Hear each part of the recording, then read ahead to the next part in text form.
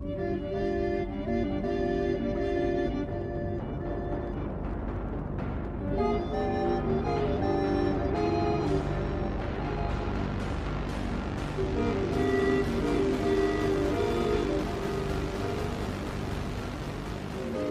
everyone.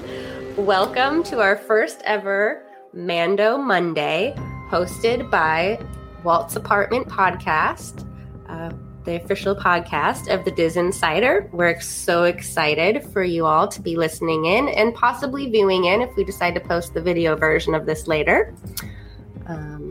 Would like to introduce you to my daughter, Jade. Hi, I'm Jade. And you know me as Amber at Tin Cosplay from Walt's Apartment. You'll find our social media information in the description of this podcast if you would like to follow us on Instagram. And feel free to make comments. We love to interact with fans. Today, in introducing this kind of new segment, Mando Mondays, for the next 10 weeks or so, every Monday, we're going to release an episode that follows the Disney Plus series, The Mandalorian. Today's episode is going to be pretty lengthy. We're going to talk about season 1, give you some background, some in-depth kind of information about some of the episodes, and then talk some speculations for season 2, which we're super excited about. And then every Monday after a release of a chapter of season 2's Mandalorian, we're going to do just a quick initial impressions, what we thought about the episodes, and we'll release those on Mondays as well, following along with our Mando Monday moniker, which also highlights a merchandise campaign that's going to go along with season 2. Toys, exclusive merchandise are going to roll out on StarWars.com and other places. So if you just look up MandoMonday.com, there's going to be some cool merchandise coming out. And as if you're watching this video, you can see behind us, we're quite addicted to the merchandise from The Mandalorian. So we're very excited for this. So we're going to break down season 1. So The Mandalorian is kind of what we would consider a space Western. It's a TV series, the first ever live action Star Wars TV series, created by Jon Favreau and released solely on Disney Plus. It is set 5 years after the events of Return of the Jedi, and it follows the title character, the Mandalorian, who's a bounty hunter. We later learn's name is Din Djarin, and we kind of follow his bounty hunter exploits across kind of the outer reaches of the galaxy. The premiere of the show was on November 12th, 2019, and it has received nothing but positive reviews. And if you followed this year's Emmy Awards, did amazing for its visual effects and music and directing and those types of things. So definitely hit a home run after a lot of what's been mixed reviewed Star Wars content for the last few years. So we think they've definitely figured out how to keep everything lined up. And thanks to Dave Filoni, who some of you may not know, the amazing producer for The Mandalorian, is also the creator, director for The Clone Wars, which is the animated series that you can also find on Disney Plus that gives you a lot of background to that perhaps can talk about it another time. But he's kind of been given the reins from George Lucas in a way, studied under him all of those years creating The Clone Wars. So he really has this deep understanding of how the Star Wars universe is connected. And you really see that in this series, in how the storylines all fit together so well in what we already know of as the canon part of the Star Wars universe. And he understands that kind of gritty vibe that the very first original movies had and really tried to replicate that with this series, which I think really spoke to old school fans. Yeah. And George Lucas also put a lot of input in on the show, is what he was saying in the gallery's little kind of review of the show. Yes. So also, if you're interested in learning a little bit more of the background stuff behind The Mandalorian season 1, the gallery is a series that kind of followed behind the scenes. You can find that on Disney Plus as well. Gives you a lot of very cool insight into how they created this world, some background into the characters. We highly recommend that. Yeah. The directors kind of just have a back and forth conversation about the whole series and everything that went into making it, and like all the cool, like amazing special effects that were used. Like instead of using green screens, they used these kind of, I wasn't sure really how it worked, but it's kind of like a projection kind of screen behind it. So like when reflections come off his mirrored helmet, they actually show what the surrounding things are.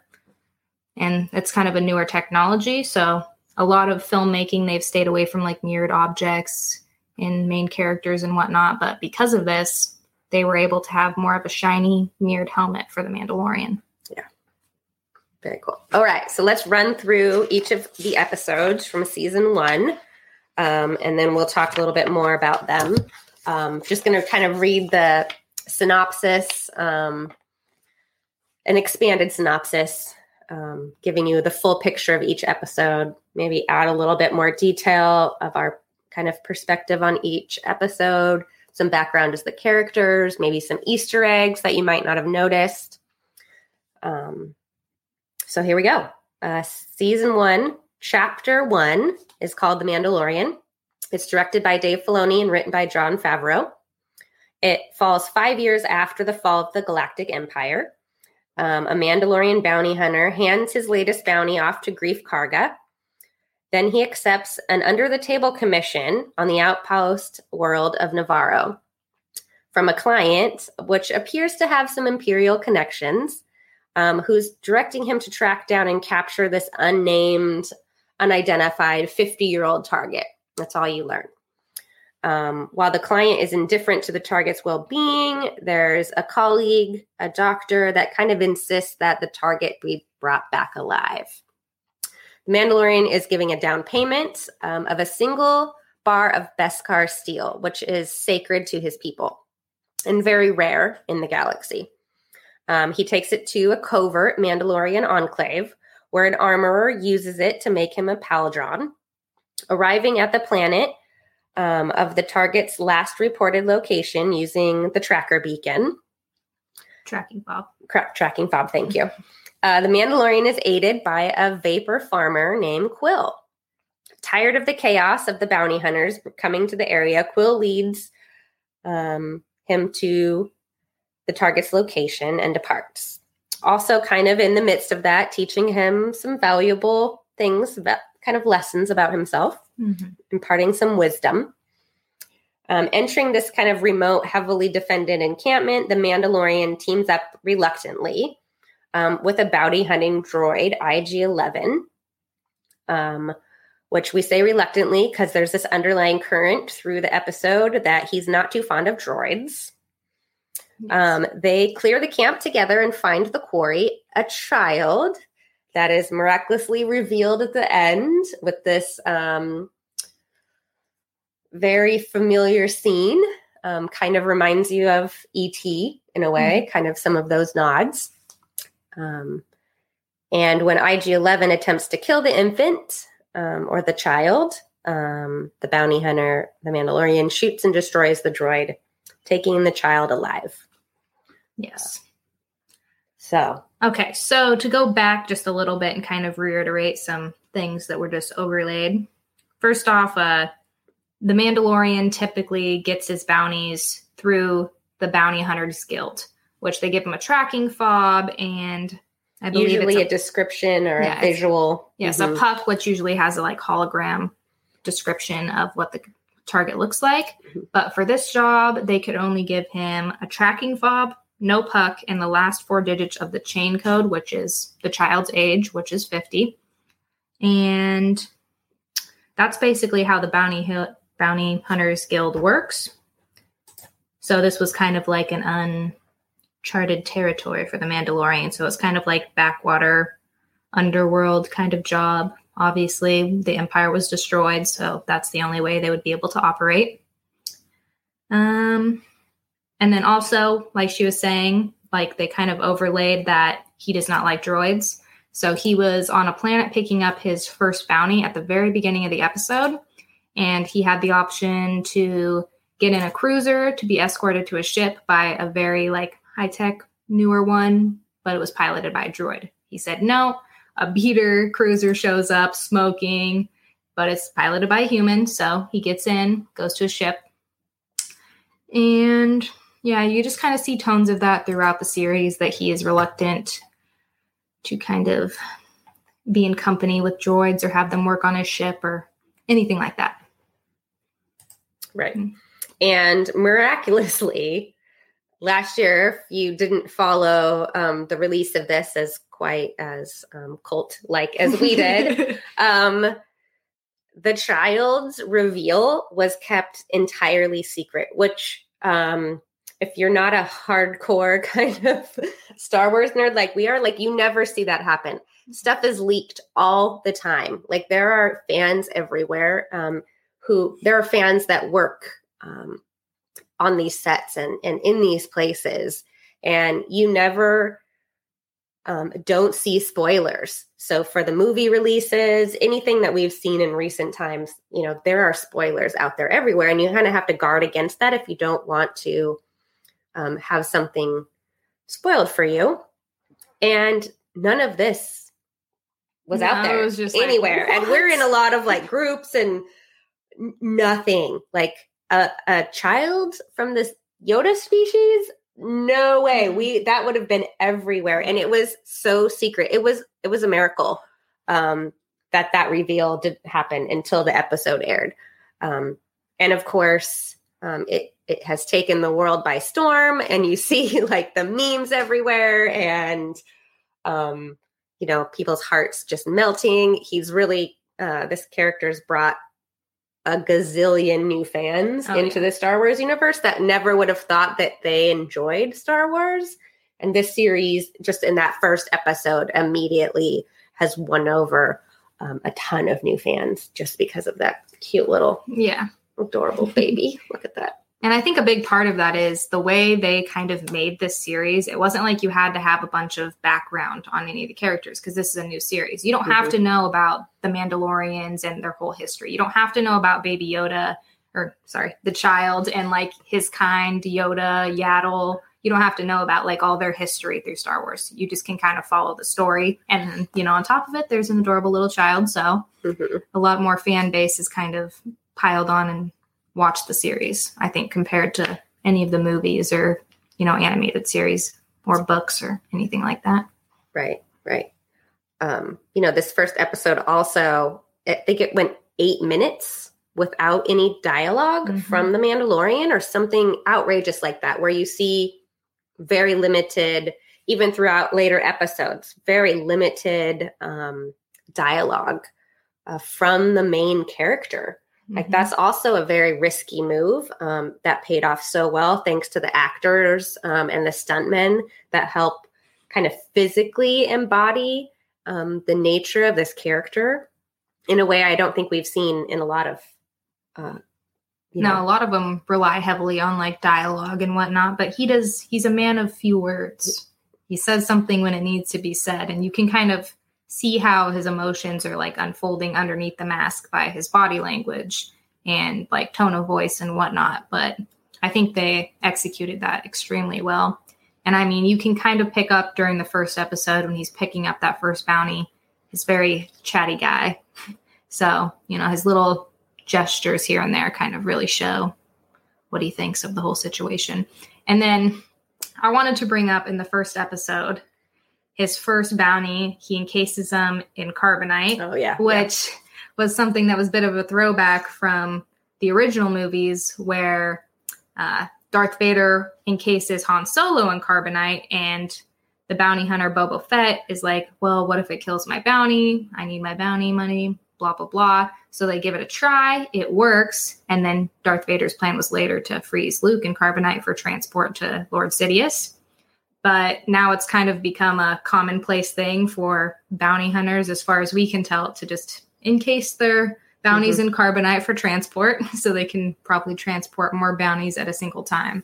Yeah, that's another interesting kind of tie-in there is Quill is an Ugnaught, who are also the race that you see in Cloud City that operate that carbonite kind of contraption. So little tie-ins everywhere to the original movies that we love to see. And, you know, those of us that love to like pick out and analyze all that stuff, we're like, oh, that's a cool little nod. Oh, that's a sweet Easter egg, you know, so. Oh, another little nod is Quill. He rides those species called the Blurg, and they first appear in the series The Clone Wars. It's kind of the Twi'lex's main mode of transport. They ride them around their planet and whatnot. So I was kind of curious if that might have been the Twi'lex homeworld, because Blurgs seem to just be running around all over the place. Yeah. You know, it could be in... There's quite a few planets, though, that have Blurgs. Yeah. You also see them in the original Unspoken Christmas special, where a certain Mandalorian is riding one as well. So that was also kind of a nod to this really stupid, but weirdly endearing Christmas special. Yeah, and wasn't his blaster kind of similar to the one in that special? That was another, Easter egg to that. So anyways, so moving on, because we could talk just episode 1 apparently all day. Or it's chapter 1, I should say. All right, so chapter 2 is called The Child. And I'm going to totally butcher the director's name. Rick. Oh, man. I should have practiced this again like 100 times. Famuyiwa? Oh, I can hear it being said in my head, but I can't get my face to form the word. Amazing director, though. He's coming back for season 2. I'll get it. I promise one of these days. It took me forever just to get Favreau right. So written by Jon Favreau. While returning to his ship, the Child and the Mandalorian fight and kill a group of rival bounty hunters who try to ambush them. Nearing his ship, he finds it being stripped by Jawas for parts and violently confronts them. So we'll talk a little bit more about that in a minute, because that was also a little bit of a ooh. When he tries to attack their sandcrawler, the Jawas stun him and drop him from the roof. The following day, Quill helps him locate the Jawas and negotiate for the return of his ship components. The Mandalorian agrees to retrieve the egg of the Mudhorn in exchange for the stolen parts. He enters the Mudhorn cave, only to be hurled out by the angry beast, which then repeatedly attacks him, damaging his armor. And as the Mudhorn is about to rush in for the kill, the Child uses the Force to levitate the beast, allowing the surprised Mandalorian to stab and kill it. He then collects the egg and takes it to the Jawas, who crack it open right there and just slurp its yellow insides. With the trade complete, the Mandalorian and Quill work together to repair the ship, allowing the Mandalorian to leave the planet with the Child. So, a lot of stuff. Yes. Alrighty, so I guess we'll start off with the Mandalorian returning to his ship. You see him kind of walking down kind of a cavern type thing. He kind of stops in his tracks for a split second, and then he's ambushed by some other bounty hunters that clearly got the same tracking fob he did to locate the Child. Epic fight. Fights off like, what was it, 3 or 4? 3 or 4. Saves the Child. Then he's injured in that battle, and he's sitting there kind of more towards dusk, kind of cartilizing his wound with some kind of tool. And you see the Child get out of his little egg pod and walk over to him. He picks him up, puts him back in, gets out again, comes towards him, kind of reaches his hand out, which, we'll come back to in a later episode, and, puts him back in. Then they move on. And then, they near the ship, and he kind of looks over the bank, sees the Jawas just tearing apart his ship, taking out everything they can, which is kind of typical Jawa behavior. Yeah, you find an abandoned vehicle. I mean, you're going to recycle it for parts. Come on. Totally natural. but the Mandalorian's not too happy about that. No. And disintegrates them. A few of them. In mass, right? Like, it's pretty jarring for... He disintegrates one of the bounty hunters in the canyon. Yes. Right? So that's the first time we saw him use that rifle, or did we see that in the corral kind of episode The only time you saw was when he was escaping with his first bounty off of that ice world, and he kind of electrocutes that large beast that comes out of the ice. That's the first time you seen him. You didn't say the disintegration part. No, it was a different feature of the gun. Yeah. So very cool to see that in live action. Mm-hmm. Like, you've seen that in, animated stuff, but not in a live action moment. So that was very cool. But Jawas, for most of us, are kind of an endearing little creature in the Star Wars universe. And you all of a sudden see this guy just rain fire on them. And you're like, whoa, that is really violent feeling, right? Like, oh, the poor little Jawas. They're just trying to make a living, right? Yeah.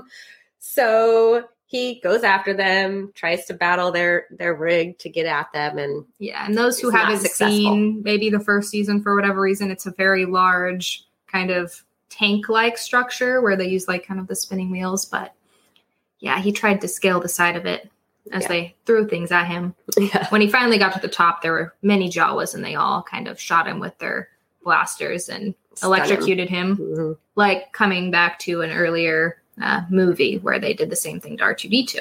Yeah. Mm-hmm. So Quill helps him go and negotiate. Originally, he's just going to go to war with them, right?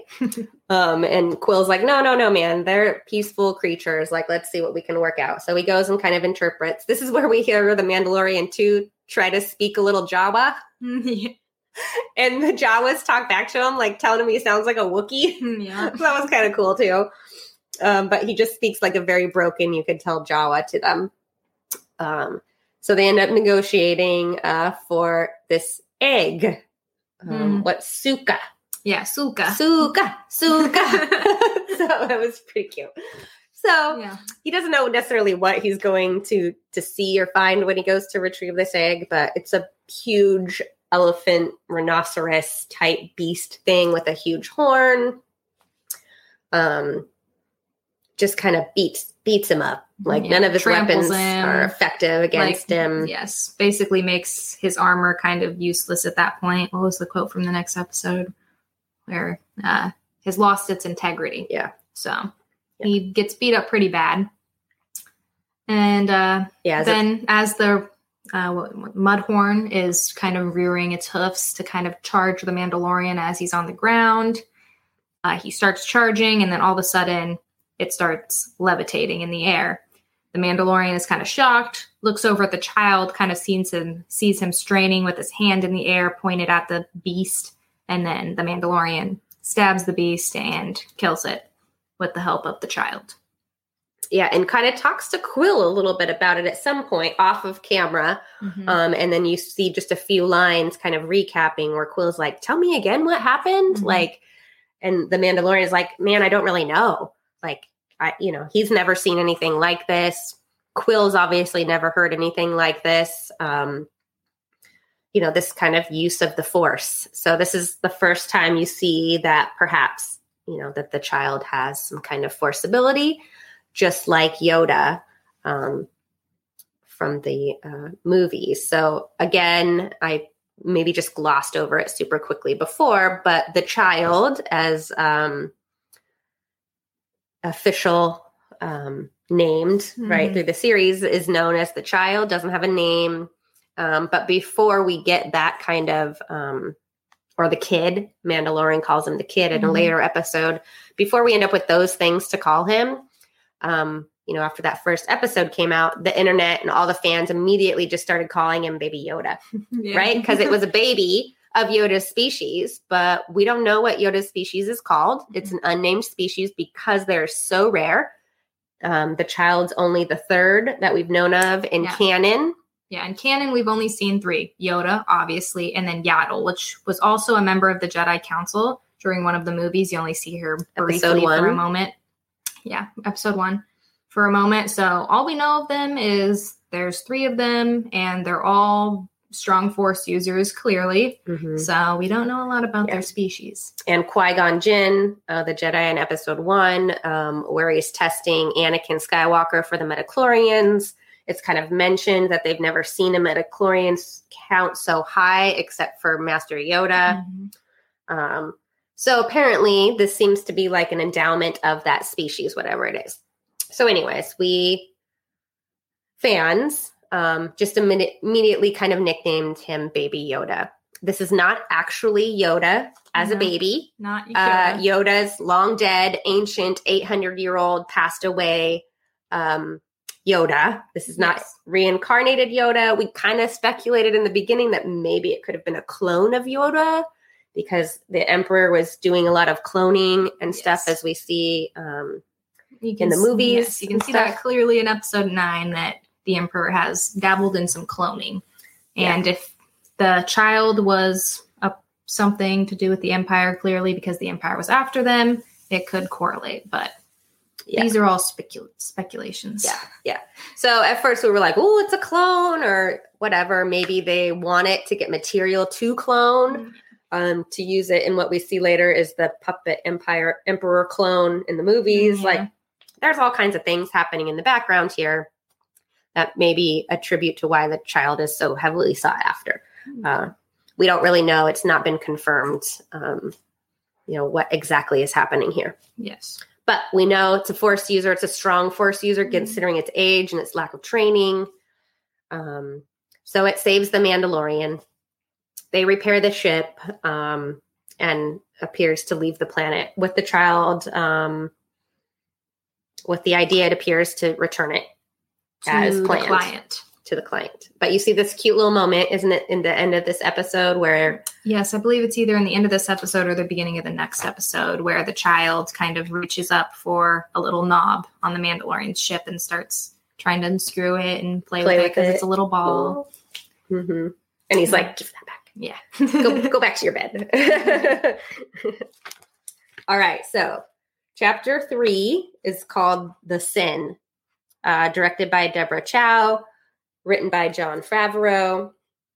The Mandalorian delivers the child to the client on Navarro and collects the bounty of 20 bars of Beskar steel.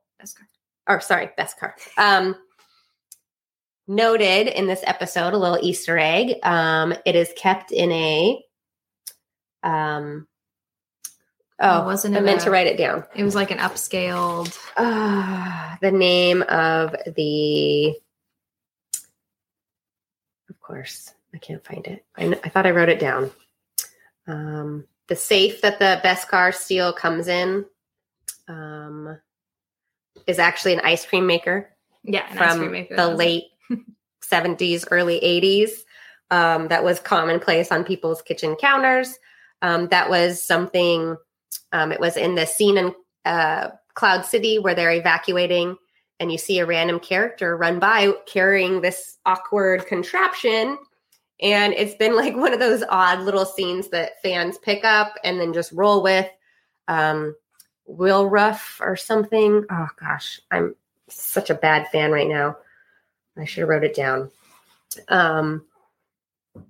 There's like a thing at Celebration where a bunch of people dress up as him and have the old ice cream makers and run. It's the running of the Will Ruffs or whatever his name is. Oh my gosh, I feel horrible. I'm such a bad fan right now.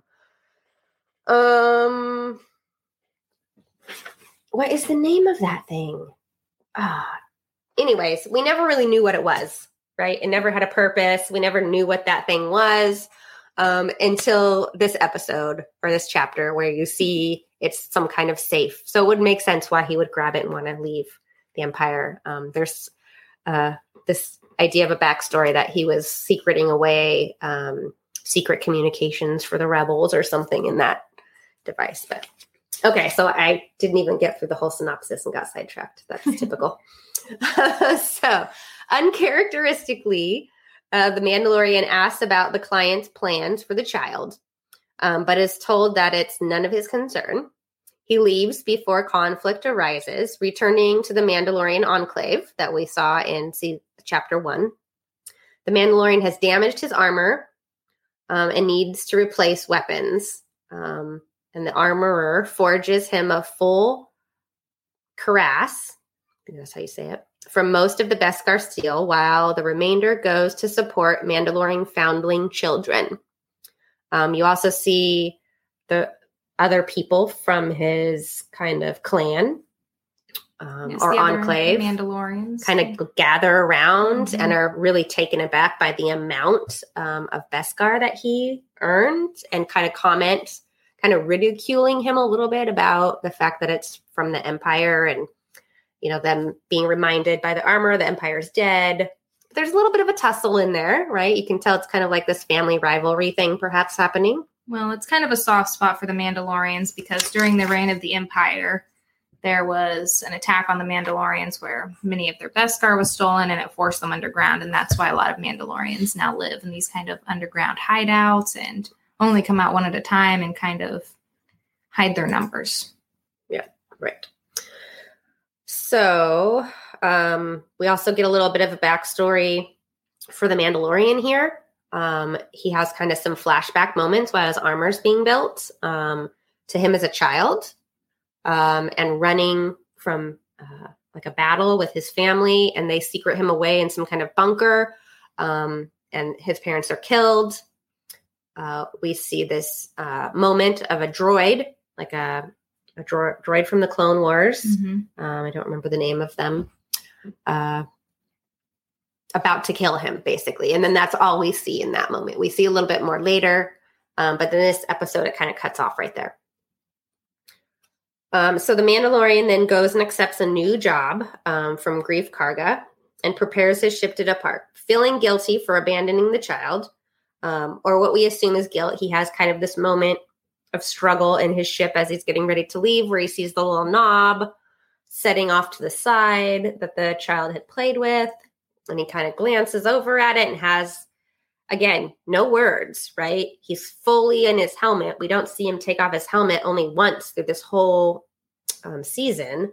But you can visually see it in his body language, his struggle with his morality at this moment of leaving the child in this unknown peril.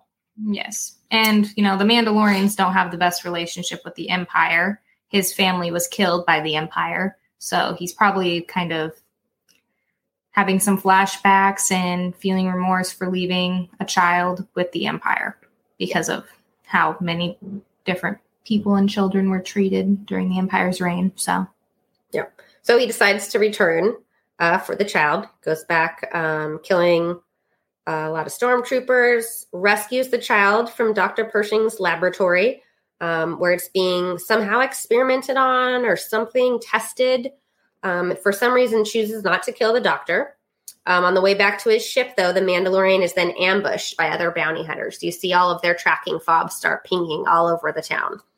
And he, 20, 30 bounty hunters come after him. Like pretty much every bounty hunter on that planet all of a sudden is there hunting him again and the child. So this big fight breaks out. He's definitely outnumbered. Very OK Corral style Western here, where it seems like all is lost.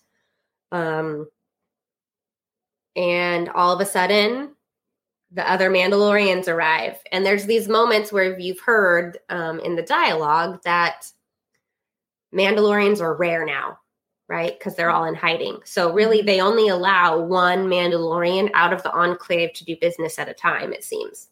So they're trying to disguise their numbers. And so it's a big deal. The whole Enclave shows up to rescue him, in essence, right? Him and the child.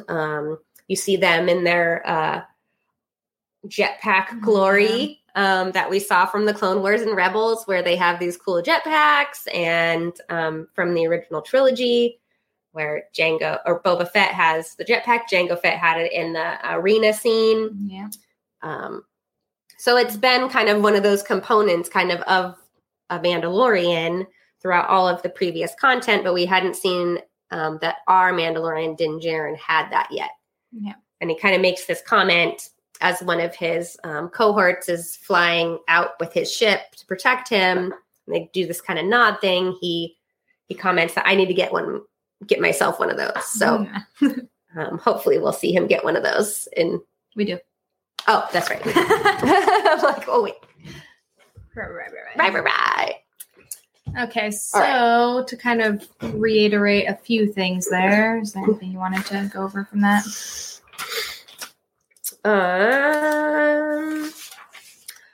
Going back just a smidge to the armorer. Okay. Female, obviously. Yeah. The leader of the covert there. Up until this point, we haven't really seen a title character, a major character that's female in this series yet. Which, as female fans, we look for those things because, we want to see ourselves in these shows, in these movies, in the Star Wars world, and strong lead female characters. So the armorer is that, right? She's the leader of the Enclave. She imparts the wisdom. Mm-hmm. She kind of holds the sacred teachings of their people. Yes, because working with Beskar is actually a very difficult trade and profession. It's been passed down through the Mandalorians through their generations. A lot of people have tried to mimic their styles and have failed. So, it's a very sought after kind of knowledgeable thing that she can do. So obviously, they're not that, not that commonplace anymore. So finding yourself an armor is probably very difficult if you're a Mandalorian. Yeah. So they're very cherished. There's, I think this is the first time, maybe the second time we hear the famous quote from the series, "This is the way," when they're talking about the foundlings and how, he's donating a lot of his profits to the foundlings because they are the future. This also plays into probably his second thoughts about leaving the child. Yeah. Since the children are the future. The armor also asks him about a signet. A signet. And, he mentions the Mudhorn having damaged his armor, but that it wasn't a clean kill. It wasn't a clean kill because he was helped by an enemy. The armor then asks, well, why would an enemy help you in battle? He says, it didn't know it was my enemy. Yeah. Speaking of the child, obviously. So then we see this come up again later in a very sweet and endearing way. Mm-hmm. Also an interesting kind of throwback line, Grief Karga says to the Mandalorian, "I'm your only hope." Kind of a throwback to when he's cornered, all the bounty hunters are around him, and Grief Karga is obviously the leader of the Bounty Hunters Guild, so he says that line, which is kind of a throwback. "I'm your only hope," and Obi-Wan, you're my only hope. So those kind of lines with the word hope, there's quite a few that kind of string throughout all the Star Wars universe stuff that we get. So that was kind of, those cool little nods are fun. What else? They're already 37 minutes. And we only just finished chapter 3. Okay, well, let's move on to chapter 4. Long-winded we are. I knew this was going to happen. Okay, chapter 4, Sanctuary. This one was very sweet. Directed by Bryce Dallas Howard. Written by Jon Favreau. She did a spectacular job directing this episode. This was one of those more emotional growth kind of character development episodes. There's definitely still the action happening, but it was really about the emotion of the situation, and she did a spectacular job of getting those shots right and evoking that kind of stuff from the characters. So, arriving on the sparsely populated forest planet of Sorgan, the Mandalorian encounters ex-rebel shock trooper turned mercenary Cara Dune. Following a short brawl, Dune explains that she is hiding after taking an early retirement and asks the Mandalorian to leave. They kind of have a little tussle, a little wrestling match of sorts, but they're going at it, but I think they're just testing each other's kind of merit in a way. And you all of a sudden, this is one of the best shots of the child. It's all over where he's sipping his little soup. Yeah. So they're wrestling and they get each other in kind of a dual standoff situation. And you hear this little sip and it turns to the child and he's just watching them like it's a soap opera, sipping his little cocoa or sipping his little soup. So the meme world went nuts. Yeah. I believe it was a bone broth. Bone broth. Thank you. Soup, whatever. So while the Mandalorian prepares his ship, two desperate fishermen approach, offering to hire him to drive off some raiders at their village. And they kind of mention that it's a remote village. And so he's kind of looking for a place to hide out for a while. It sounds great. You can earn a little money and hide out. I think he cared more about the hiding out because didn't he give the entire stack of credits to Kara? Yeah. Kara. Yeah. Yeah. Yep. Full name's Cara Cynthia Dune. Yeah. So he goes to get her help. They kind of team up, go visit this village, and are housed by a widow mother, Omara. The Mandalorian confides in her that no one has seen him without his helmet since childhood. Like, this is kind of a pretty big moment in the new kind of Mandalore lore, because this hasn't happened in any previous information about what we know about the Mandalorians. So this is kind of new. Mandalorians have taken off their helmets. Every other character that we've known, pretty much. Yeah. So this is kind of news. We're starting to be suspicious because he doesn't ever take it off, not even to eat or drink around others, and then confirms that this is something that he has not done since a child when the tribe took him in as an orphan. During his tussle with his enclave brother, it's kind of confirmed that that's a stature thing within the clan. That this is the way. Yeah. So despite discovering that the raiders have an old imperial, ATST, and pretty much telling the villagers that, hey, we're no match against this. Like, we need a whole army. The villagers refuse to leave, and they decide to train them to defend themselves. They provoke the raiders at night, setting a trap to lure the ATST, and then blow it up, forcing the remaining raiders to flee. With peace restored, the Mandalorian plans to leave the child in the village because it's developed some relationships with the children and the widowed mother that he had also kind of developed some sort of relationship with. But a bounty hunter tracks down the child and is thankfully killed by Dune just in the nick of time. Realizing that neither the village nor the child would be safe, the Mandalorian departs with the child. Anything to add about that episode? I think when the Mandalorian first arrives on the planet and first sees Cara Dune, that he kind of suspects that she's a bounty hunter at first. And then he asks the waitress or whatever, how long has she been here? She says like a few weeks, I believe. So then he probably lowers his suspicions. But then when he turns back towards her, she was gone. So he followed her outside. And then, a little brawl ensued.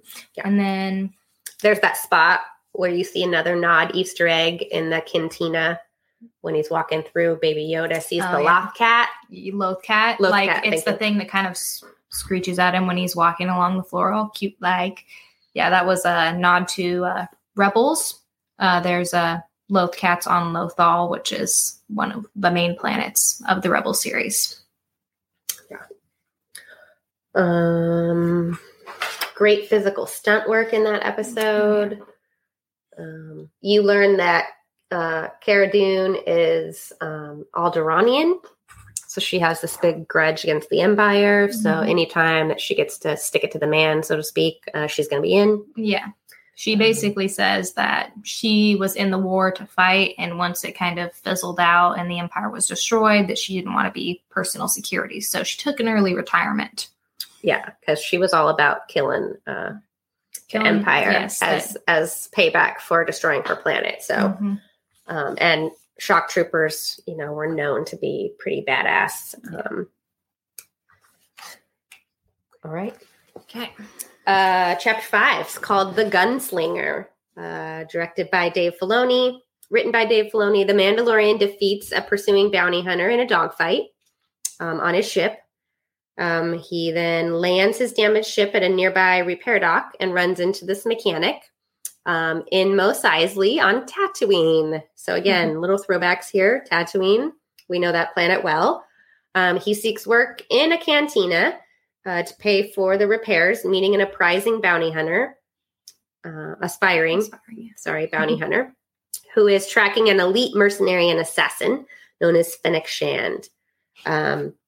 Needs to catch Shand to kind of use it as his ticket to get into the guild. And the Mandalorian, of course, has already heard of Shand and knows he's outmatched. But I think the lure of the money, he needs credits.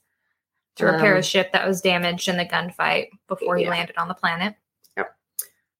So he offers to let him keep the money if he trains him and helps him.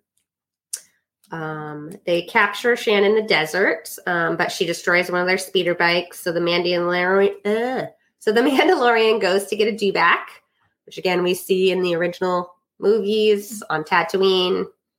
They get that for transportation.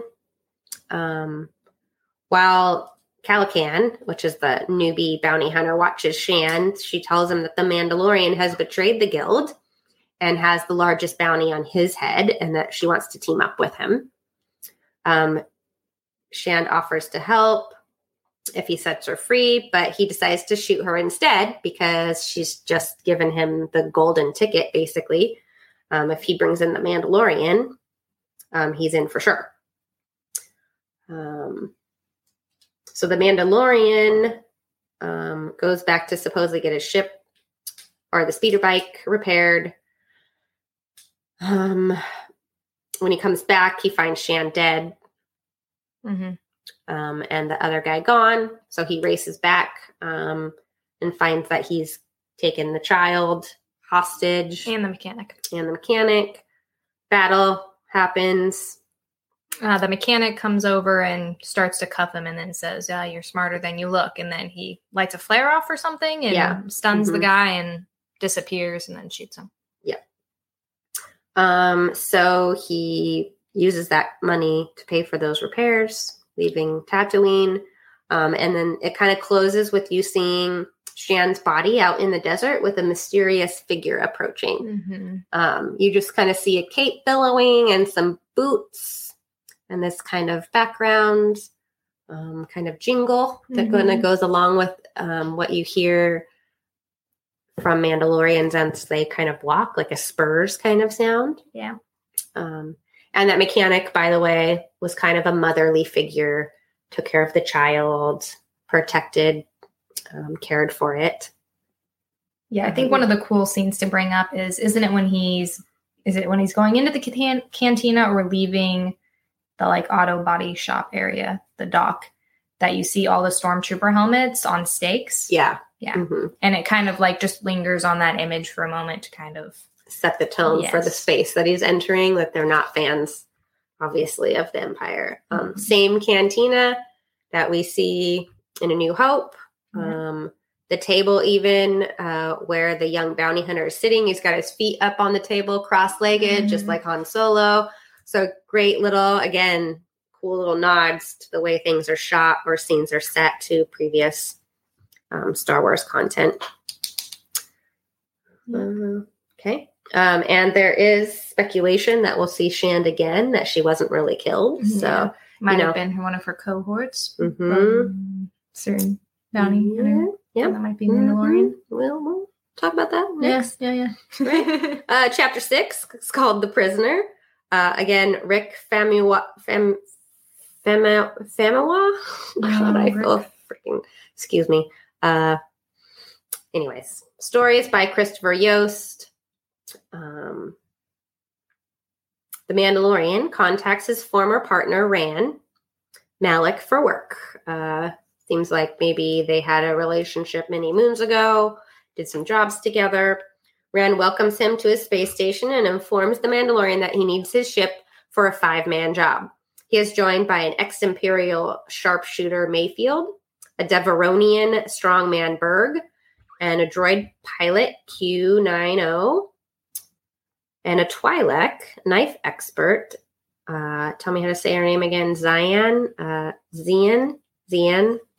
Oh gosh. Zian? Zian, I think. Yeah. And her brother, Quinn. A prisoner of the New Republic. After infiltrating the prison ship, they fight through security droids and make it to the control room where the ship's security chief triggers a security beacon before being killed. The crew rescues Quinn, but double crosses the Mandalorian. He escapes and defeats each crew member, then captures Quinn. The droid finds the child after deciphering an archived transmission from Greef Karga, but is shot by the Mandalorian before he can harm him. The Mandalorian delivers Quinn to Ran on the space station and departs with his payment. Ran immediately moves to launch a fighter to kill the Mandalorian, but discovers the New Republic beacon had been placed on Quinn, leading a trio of X-Wings to Ran's station where they attack. In the final scene, Mayfield, Berg, and Zion are revealed to be locked in a cell on the prison transport, having been spared by the Mandalorian. Okay, so obviously the Mandalorian was looking for some work kind of under the table, and he hit up some old buddies to get a job done. Again, he keeps getting money and then immediately having to turn it over to pay bills, basically, right? Pretty much. Running on fumes. Yes, exactly. And then, let's see, what else is a good So, this was part of his old crew, at least most of them. There's a history. Yeah, the Twi'leks and the older gentleman, but it seems like the ex-Imperial Mayfield. Mayfield used to be a sharpshooter. And the Mayfield, yeah. They weren't part of his old crew because they didn't seem to know him.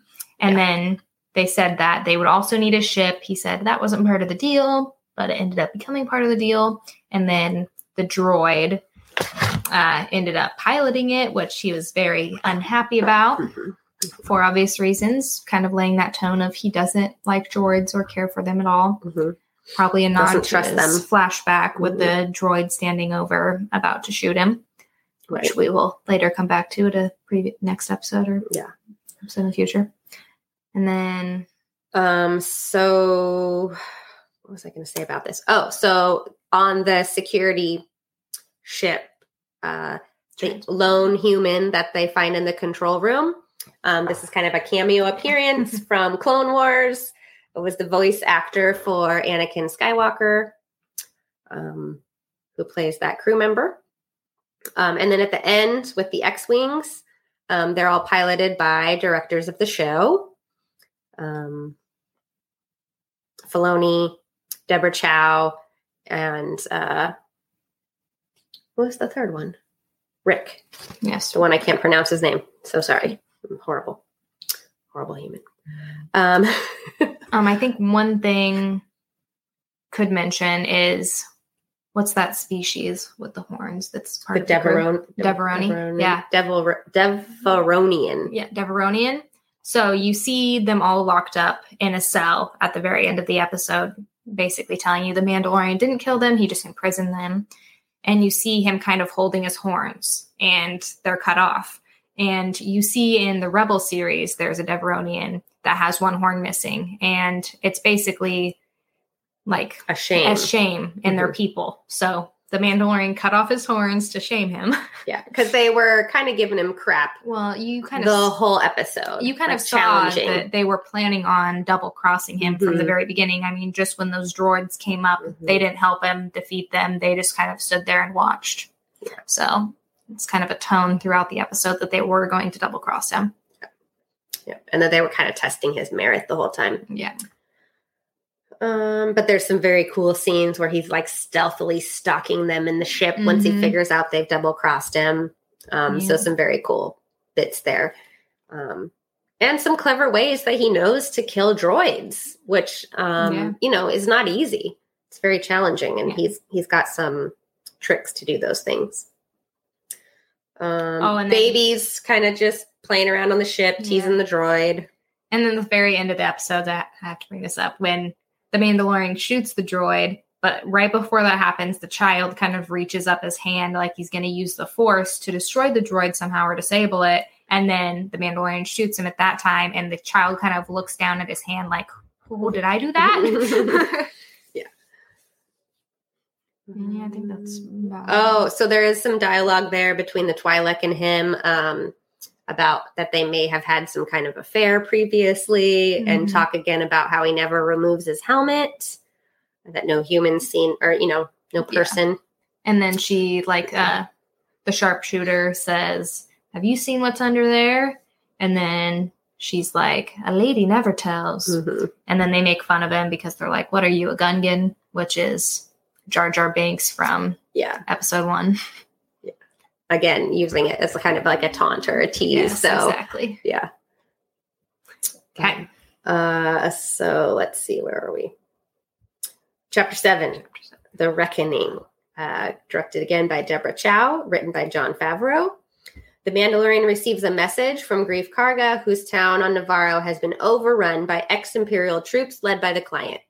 Karga proposes that the Mandalorian use the child as bait in order to kill the client and free the town. In return, Karga will square things with the Guild, which would allow the Mandalorian and the child to live in peace. Sensing a trap, the Mandalorian recruits Cara Dune and Quill to assist him. And Quill brings a rebuilt and reprogrammed IG-11 to protect the child. There's a lot kind of that goes into that little scene, so we'll talk about that more in depth. They meet Karga and his associates, but are attacked by flying creatures during the journey to town. Karga is injured, but the child uses the Force to heal his wounds. So they're sitting around a campfire after kind of the battle, and you see a reenactment almost of the original scene where he goes to try to heal the Mandalorian. This time it's Karga, and everybody witnesses this. Yes, and it was kind of a nod to, I believe this episode came out the Thursday before episode 9 did. Yes. And then it was kind of like a nod to what Rey later does in that movie. Yeah, and they released it early, almost to set the tone for things that you would see Force users, things happening in the films that maybe hadn't been seen in the cinematic part of the Star Wars universe before. Like it had been in other areas, but not in, if you've only just watched the movies, you might not have realized that is a Force ability for light side Force users. It hasn't been. I mean, Obi-Wan kind of talks about it a little bit when he was younger with Qui-Gon, that whole situation, and that, so there's some background there where not every Force user has that ability. So anyways, I'm digressing again. I'll just keep doing that. So in return, Karga kills his associates and confesses that the original plan was to shoot the Mandalorian and take the child to the client. So it was a double cross, but because the child healed him, won over his heart, like it tends to do with everyone it meets. Karga pretends that Dune has captured the Mandalorian while Quill returns the child to the ship. So they kind of bring the pod, but not the child. Yeah, so you see earlier, I believe it's in this episode, where they kind of fortify the pod, make it more sturdy for battle purposes. So they bring the pod, not the child. Yeah. During the meeting, Moff Gideon's troops open fire on the building, and the client and his bodyguards trapping the Mandalorian, Karga, and Dune inside. Gideon arrives, demanding the child.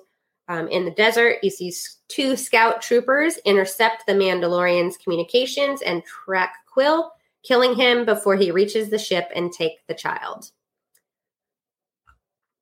Whew. Yeah. So this is kind of crazy episode. 2-part kind of finale.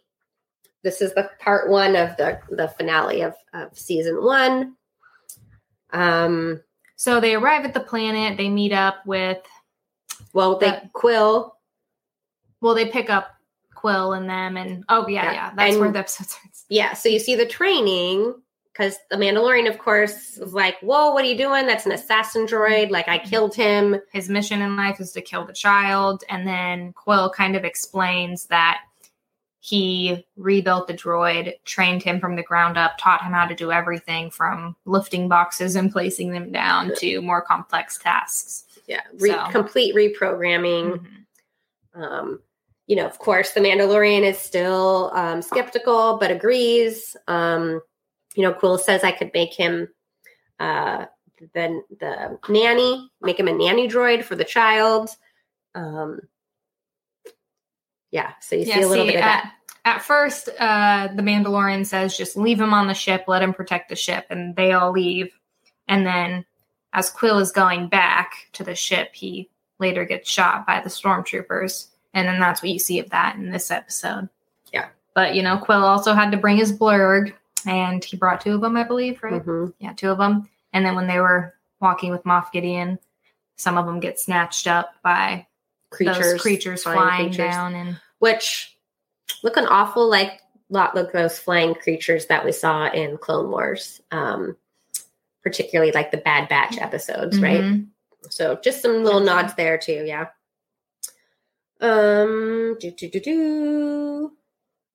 Anything else about that episode? Just that Moff Gideon open fired on the client, and I believe they killed him.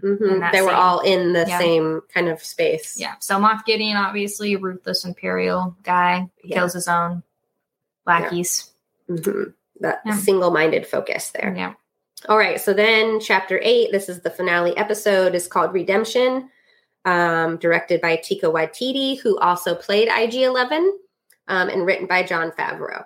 So IG-11, you see him kind of in the opening scenes rescuing the child from the stormtroopers. This is the infamous episode where you see those Storm Scout troopers on the just sitting there like with the child, bantering, talking trash. And then boom, boom, they punch the child and people are freaking out all over the world. We're like screaming at the TV like, oh my God, you did not just do that. So kind of some funny moments there. And IG-11 comes and is just like a total badass, kills him, rescues the child, swoops in, kind of puts him in his little front pack. He's rotating around, flying on the speeder bike, shooting stormtroopers left and right. It was just a really cool scene. Yeah. So you still see he's got those assassin moves, but he's then also nurturing. Yeah. So then Gideon warns Karga, Dune, and the Mandalorian that they will face certain death unless they agree to assist him. IG-11 arrives, breaks the standoff, but Gideon injures the Mandalorian. The child ends up using the Force to deflect an attacking stormtrooper's flamethrower back at him. The Mandalorian sends the others through a sewer grate with the child to help find the Mandalorian enclave, while IG-11 removes his helmet to tend to his head injuries. So he's pretty beat up, concussed, bleeding, like he's got traumatic brain injury stuff happening and is probably going to die. Yeah, he's very out of it, and he says, just leave me here because if I remove my helmet, I am no longer a Mandalorian. I can never put it back on. And then IG-11 points out, I'm not a person. I'm a droid. So you can take your helmet off around me so I can help you. So kind of uses a Bacta spray, which, is a throwback again to those healing waters that Luke uses to regenerate himself. We see that all through the universe. So he gives him a little mist. Yeah. Revives him. So we see finally the face of Din Djarin in that moment. Very last episode. Yeah. And then they go into the sewer grate as well, obviously. Yeah. So joining the others, the Mandalorian finds the covert group of Mandalorians dead or escaped, except for the armorer. So all the rest of his brothers are gone, but the armorer is still there. Yeah. You see like pieces of armor just piled up in stacks. So it's like either they left their armor there or they were killed or something. Yeah. And the armor was collecting the remaining bits of armor to salvage it for her people. Yeah. Yeah. So she tasks him to care for the foundling child like his own. So he kind of goes to her for advice, like, and assistance. She's the only one left. So she says he's a foundling, needs his help, discover its origin and return it to its kind. The armorer fashions the Mandalorian his own signet and gives him a jetpack. So this is the moment where she figures out that it was the child that helped him, that saved his life. So she makes them And she also brings up that, like, the Mandalorian talks about the child's abilities. And then she says that there were wizards. What does she call them? Wizards? Yeah. She says enemy wizards used to use these abilities. Force. Yeah. And force wielders. Yes. And so he says, why should I deliver the child to enemy wizards? Yeah. Something like that. That's funny. Yeah, it's funny. What else? Oh, so the signet is, of course, the Mudhorn. And she then kind of hands down that they're now a clan of 2. So that they are now bonded or bound together in this way. And kind of more on their own than he's been in the past. Yeah. So the group is ferried down an underground lava river by kind of this droid-powered barge. when they're ambushed by stormtroopers. IG-11 self-destructs to eliminate the enemy. So we didn't mention this in the first episode or second episode where they team up to to get the child. IG-11 in these moments where he feels overwhelmed and like all hope is lost, he can't be taken alive. Yes. So he keeps wanting to self-destruct. So it's this whole banter. No, don't self-destruct, so he talks about self-destructing like multiple times and the Mandalorian's like, stop, don't do it. But this time they realize it's really their only hope. And he cares for the child. Like this is where the Mandalorian sees that perhaps not all droids are bad. Yes. Maybe some of them can be good. That maybe IG-11 did change. Mm-hmm. And that he's now going to sacrifice himself for the child, just like we hope the Mandalorian would. Yes, you see him kind of walk through the lava, kind of melting a little bit. And then once he gets out of the cave or the tunnel, tunnel to where the stormtroopers are, they all point their blasters at him. And then what was the line he said? I forget. But he self-destructs, destroying all the stormtroopers around that area so they could make their escape. Yeah. And then Gideon flies in with a TIE fighter. Mm-hmm. And the Mandalorian uses a jetpack to bring down the craft. But Moff survives, and you see him cut himself out of the ship with this mysterious weapon. And the Mandalorian leaves with the child while Karga and Dune stay behind. So first, let's start off with the Mandalorian kind of using the jetpack to destroy the TIE fighters. Mm-hmm. I think he disables one of the wings or something, and then that's how it comes down. And then you see Cara Dune decide to stay on the planet, kind of tidy things up with the remaining Empire's forces because, like we said earlier, she does not like them very much. Mm-hmm. So she decides to do that. Whatever Moff Gideon brought with him, her and Karga decide to kind of take care of clean up there. Yeah. And then you see them bury Quill. Mm-hmm. And then, they kind of put his helmet on top of where they buried him. That's kind of a sadder moment. And then I believe it's like the very last scene. You see Moff Gideon use the Darksaber, is what it's called, to cut a hole in the TIE fighter and get out. And then that's kind of where you're left. Not a lot of fans know what the Darksaber is, but it's been used in the Clone Wars, the animated series, and Rebels, the animated series. And it kind of has a long history behind it. The first Mandalorian Jedi crafted it, and it's kind of one of a kind. It can kind of feed off the person wielding its emotions and kind of adjust its length to the wielder too. So it's kind of a unique weapon that's never been seen before. Like you've seen lightsaber colors, blue, purple, all these colors, but you've never seen a black one. This is the only black one that's known. And it has a little bit different shape even. Mm-hmm. The tip is kind of more angular and it's more like a traditional sword look to it. It's flat, black, but its edges are kind of electrified with that glowing plasma kind of idea. It was crafted by Tar Vizsla, the very first Jedi, like you mentioned. Mm-hmm. And the hilt is also kind of more angular and more traditional sword. Yes. Mm-hmm. Yes. The first time we see it in canon is in the Clone Wars Clone Wars series. And wasn't it Pre Vizsla, head of Death Watch? Yeah. Pre Vizsla, head of Death Watch, kind of used it in the Mandalorian culture in that time. They were kind of more passive. They weren't taking sides with anyone in the Clone Wars. So obviously that Mandalorian did not really follow those belief systems. So he started Death Watch and kind of fought against the more passive ways of some of the Mandalorians. Mm-hmm. And not all Mandalorians are fighters, like we've seen in most of the movies. It's a planet of people, but the warriors are known as Mandalorian, obviously, and they wear the Beskar armor. That's what they're best known for, and their amazing fighting skills.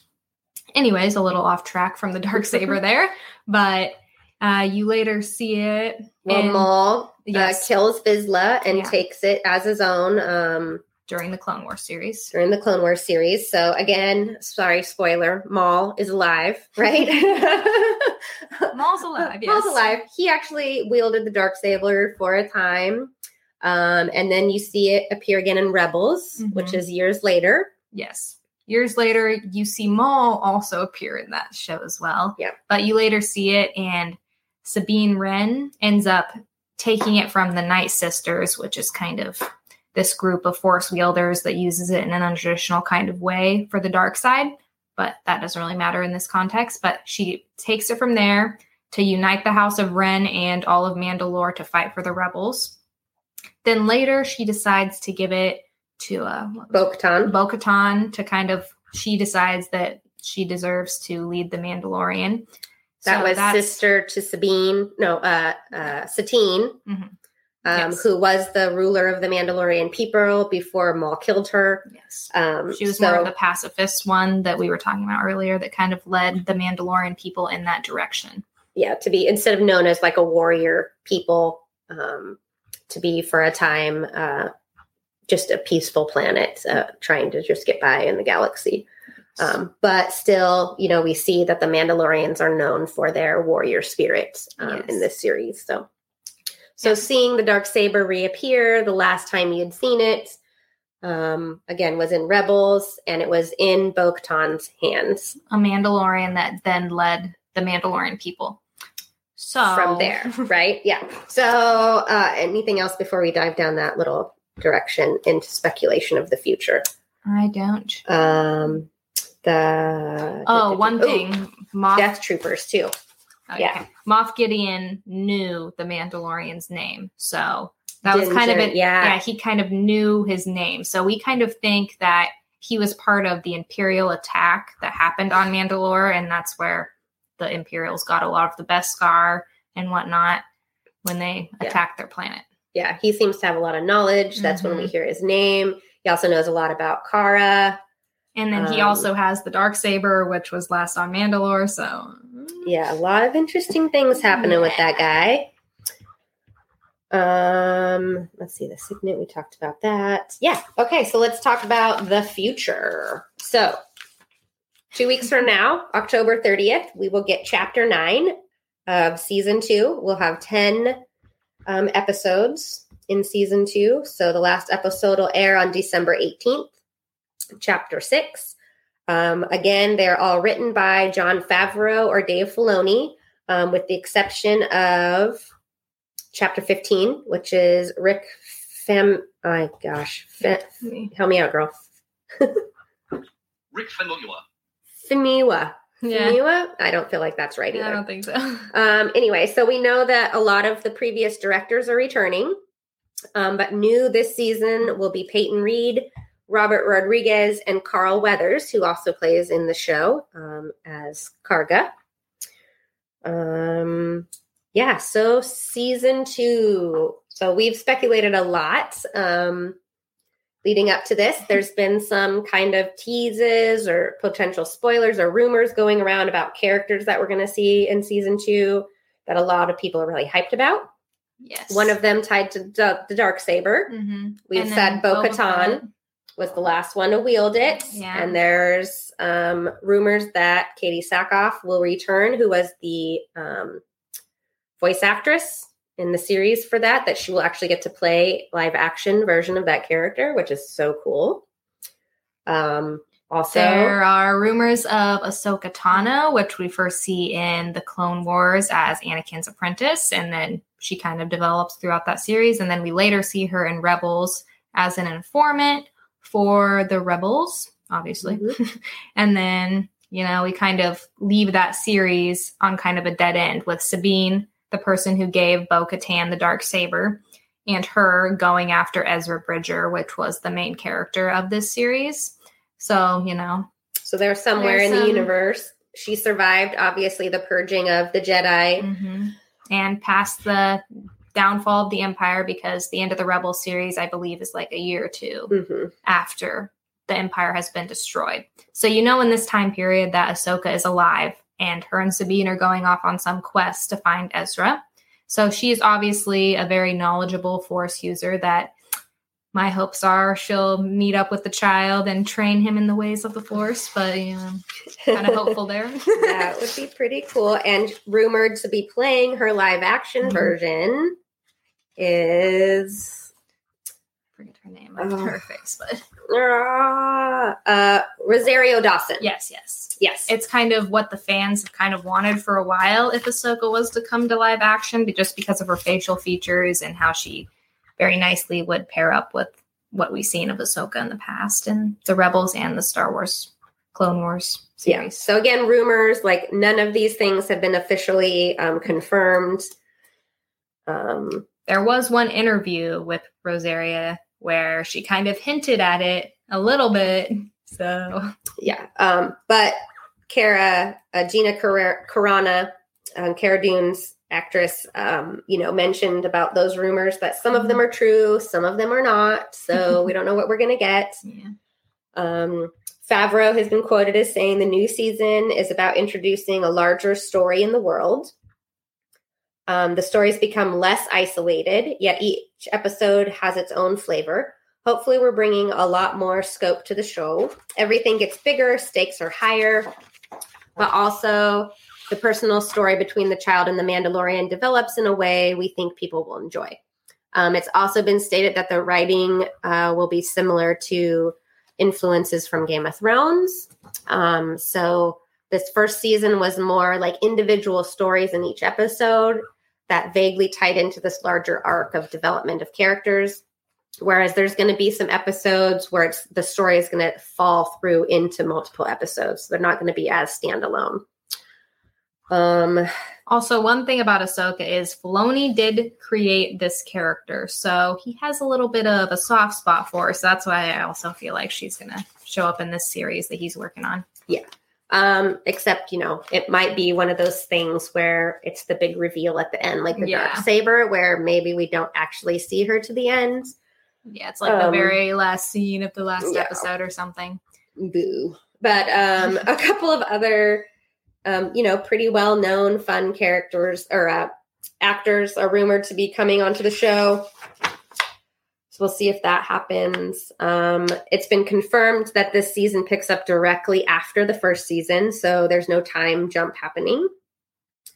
There's a really great article in Entertainment Weekly. They did a whole special magazine article thing, whatever they call those, special release that's just about the Mandalorian. So we got some new artwork, some shots of the characters, and some good interviews and quotes about season 2 in that article. So if you have a chance to look that up online, it's really good. What else have we speculated about season 2? It's going to be amazing. We know coming back, let me see here if you're going to be watching this later online. I've got some pictures here. We know that Cara Dune is coming back as her character. Grief Karga is coming back. Of course, the child and the Mandalorian. Cute little pouch there he's got carrying him in. So the first trailer that we've seen, there's been some interesting little bits in that. We hear the narration, kind of, it's a recap of what we've known so far. In the armorer's voice, kind of recapping that, he's being sent out looking for the child's people, which are the Jedi. So you see what we think are some familiar planets to what the universe would have known of as being places where the Jedi were, like Tatooine. There's a snowy planet, which you think is different than maybe what I think. I had this mindset that maybe they would follow the path of Luke and maybe you'd see Hoth, maybe you'd see Tatooine, but you had a better idea, I think. No, I think yours is probably more the direction they'll go, because my thoughts were in the video game that recently came out. What was it called? Fallen Order? Yeah, Jedi Fallen Order. He visits a planet to get a kyber crystal that's pretty snowy, and a lot of Jedi's past have gone there to get their kyber crystal. It also shows up in Star Wars The Clone Wars. Ahsoka takes a group of Padawans there, and they get their kyber crystal. Same place. But, it makes more sense that they'd follow Luke's path in this sense. But we'll see. Yeah. The odds of the Mandalorian taking the child to get a kyber crystal when he doesn't really know anything about making a lightsaber are pretty unlikely, but possible.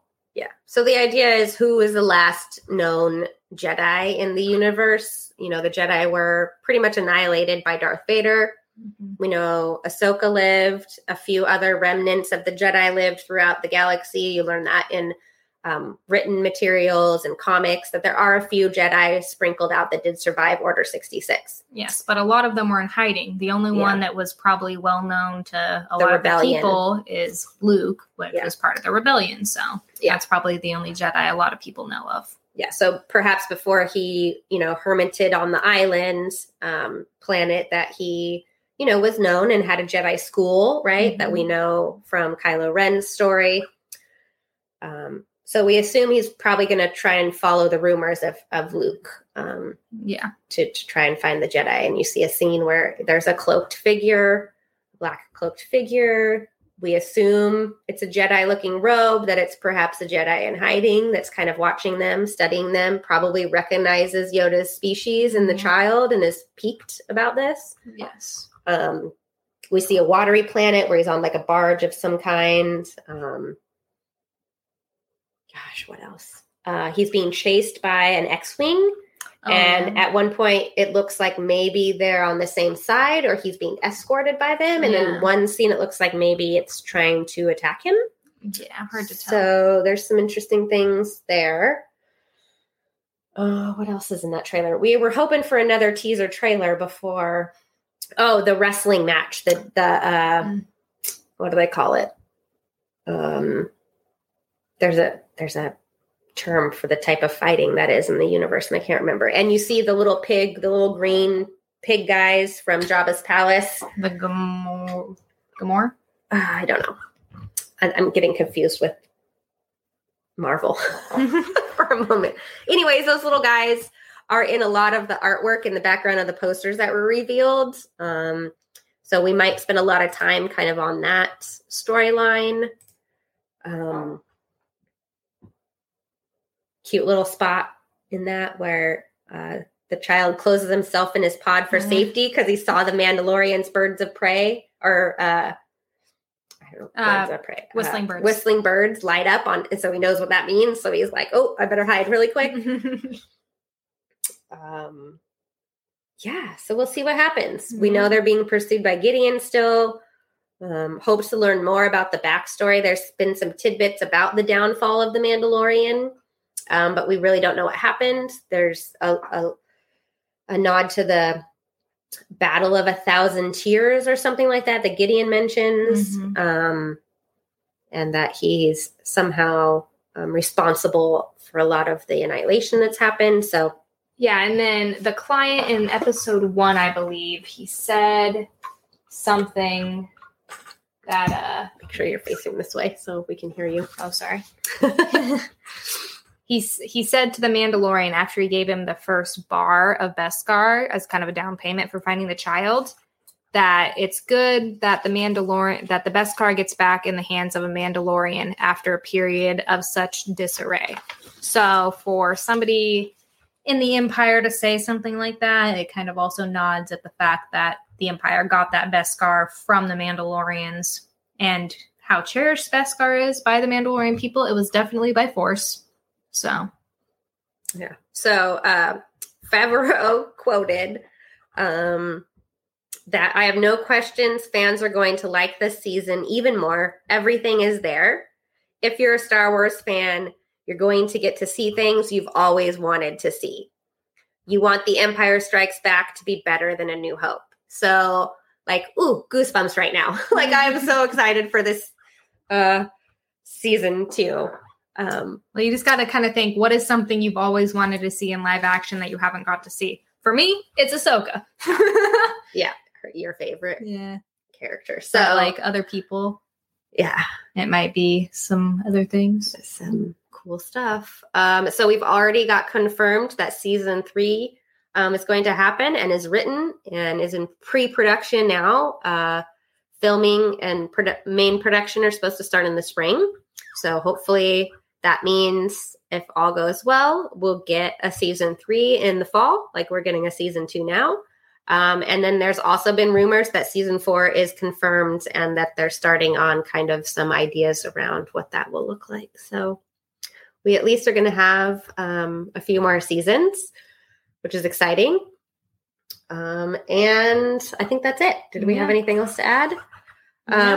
Please tune in every Monday, the Monday after an episode airs. We will drop just what we hope will be our quick thoughts on the chapters that are released on Friday. There's no guarantee. We thought this would be an hour, and we're at an hour and a half. So thank you for hanging with us if you've made it this far.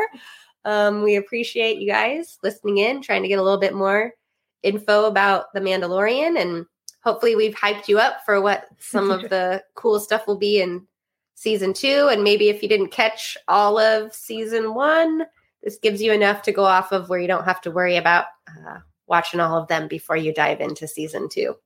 So join us on Mondays, get a quick recap, our thoughts. Maybe. Quick. On each episode as it's released. Also check out, of course, all the cool merchandise that will be released for pre-order for Christmas and stuff on Mondays. If you want to go deeper into kind of the theology or the psychology behind the Star Wars universe and the Mandalorian, those underlying themes like nurture versus nature, Star Wars is really amazing at diving into more in-depth things like that without, making it like super in your face. But these themes are underlined throughout the Star Wars universe. The hero's journey, old samurai movies are very heavily influenced, old Westerns. There are a lot of amazing people out there that break all this stuff down way better than we ever could. So we're not going to try to go there. But I highly recommend it if you want to geek out. There's some great podcasts. The YouTube channel that you like to go to is Star Wars Explained. Is that the name of it? I think so. They do quick kind of educational little things. You could even just type in the Darksaber on their site and it'll pop up with a quick YouTube video giving you more details. I enjoy a couple of really great podcasts. What the Force is one of them. And I'm totally spacing and I should have wrote the name of the other one down. They do really good deep dives into all of those kind of things. And of course, I'm not finding it. What the Force and where are they? Full of Sith is another great one. Yeah. Anyways, hit me up on social media. I'll refer you to some of those other contents if you want. I'm found at Amberatin Cosplay on Instagram and Facebook. You are? I don't really use my Instagram, but Snips Jr. No, I think maybe you can find me at Snips SNIPS _JR. My initials. I don't really use it all that often. If I get some followers, I might try to. I don't know. Hold on. I'll bring it up. Sorry, you're seeing all these random other things really quick while I try to find her. Oh, I don't see it. Why don't I see it? Oh gosh. See, now I'm messing with stuff. Where I need like a I need a producer right here to help me with all this stuff. Anyways, please also follow Walt's Apartment podcast on all of those medias as well. And we look forward to chatting with you guys on Mondays. Thank you. Thank you. Bye.